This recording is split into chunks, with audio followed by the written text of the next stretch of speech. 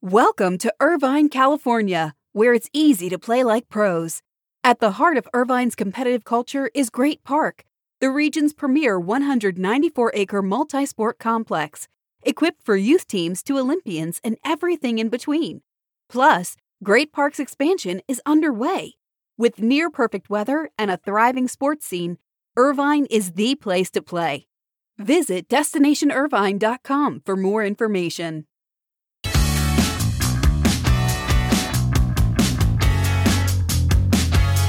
4 days and counting till Super Bowl 55 in Florida, and that's the lead story for this morning's Buzzcast. It is Thursday, February 4th. Good morning. I'm Abe Madkour. Hope everybody was able to check out the inaugural episode of our SBJ Spotlight video series that debuted yesterday. It's on our website. Check it out. We talk Super Bowl, we talk NASCAR preview, and we have our Insiders Roundtable. Love to hear what you think about our initial episode of SBJ Spotlight.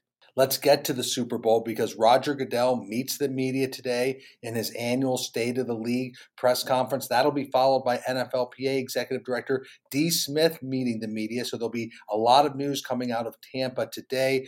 Meanwhile, the forecast for Sunday remains the same, partly sunny with a chance of rain later in the afternoon.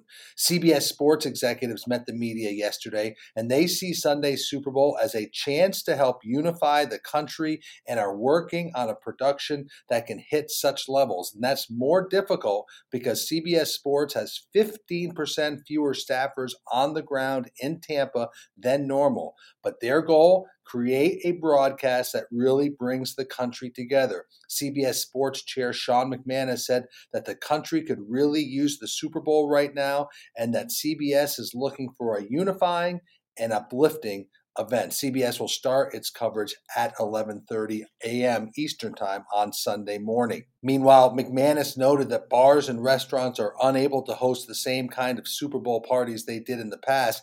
He still expects the ratings to be good. He knows that the game's out-of-home viewing number will be lower than normal, but he said they couldn't have asked for a better matchup. He thinks they'll draw a lot of casual viewers, and he does know that the Super Bowl will be the most watched program of 2021 by a, quote, enormous amount, end quote. I certainly agree with McManus that the Super Bowl will be easily the most watched program of the year. Our John Oran is estimating that CBS will get about 95.1 million viewers, which would be a drop from Fox in 2021. Austin Karp estimates that CBS will see an audience closer to 98 million viewers on TV alone. Both are estimating very strong streaming numbers. Our Austin Karp believes they could draw more than 4 million viewers streaming the game. Give us your ratings prediction. I'd love to hear it. Meanwhile, keep your eye on the tone of the ads around Super Bowl. We know that marketers have been worried. What is the proper tone to offer during a pandemic? Do they take a somber approach and that could turn off some viewers? Or do they try to be funny? Some fear that would make them seem tone deaf to the current environment. So keep your eye on the tone of the Super Bowl ads on CBS on Sunday. Let's shift to women's hockey because I know many people were disappointed by this news. The National Women's Hockey League had to suspend its bubble season that had been taking place in Lake Placid. The 6-team league was attempting to pull off a 2-week season in one location, but COVID took over and leaders made the decision yesterday to end play with just 3 games left on the schedule. There were new positive tests and concerns over the safety of the players and the staff. That led to the suspension. It's certainly disappointing to the players and the officials because the semifinals and finals had been set to air Thursday and Friday exclusively on NBC Sports Network and internationally on Twitch. This would have given some widespread, really unique exposure for women's hockey. I know everybody related to the NWHL is disappointed by this news. A story that broke overnight on ESPN is that USA Basketball is in the planning stages of creating a pre-Olympic bubble in Las Vegas for a couple of international teams to train and play exhibition games against one another before going to Tokyo for the Summer Games. The report had Team USA, Australia, and Spain potentially playing in this Las Vegas bubble before going over to the Olympics in July. So that could be something we want to keep an eye on. Let's shift over to NASCAR because major news among one of its teams. Richard Childress Racing has landed BetMGM as a new sponsor, and that is the first time a NASCAR team has landed a sponsorship deal with one of the major U.S. sports books. So Richard Childress Racing out first. Now NASCAR, which also counts BetMGM as an official partner,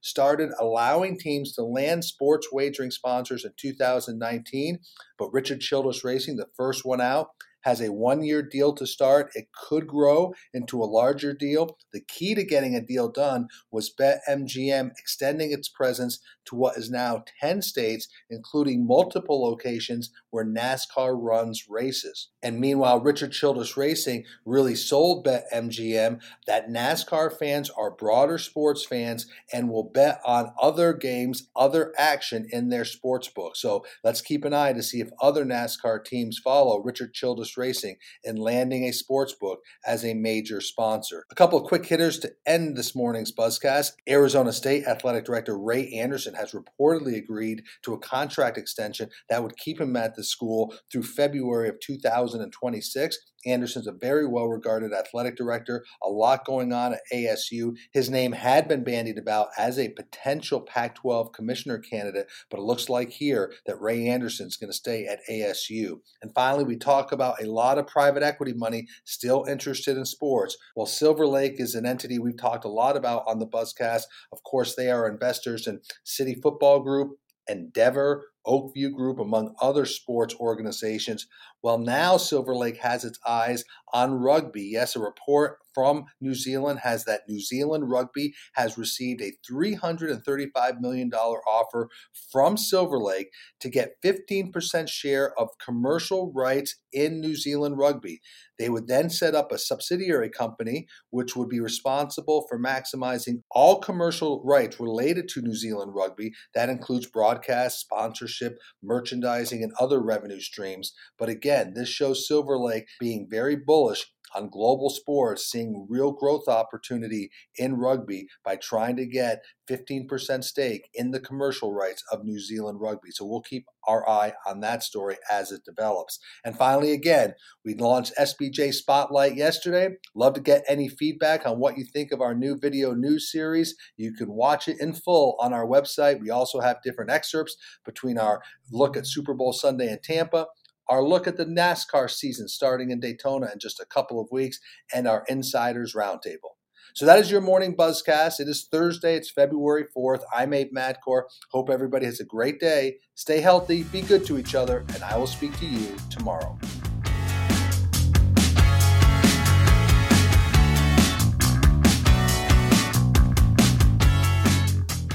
Welcome to Irvine, California, where it's easy to play like pros. At the heart of Irvine's competitive culture is Great Park, the region's premier 194-acre multi-sport complex, equipped for youth teams to Olympians and everything in between. Plus, Great Park's expansion is underway. With near-perfect weather and a thriving sports scene, Irvine is the place to play. Visit DestinationIrvine.com for more information.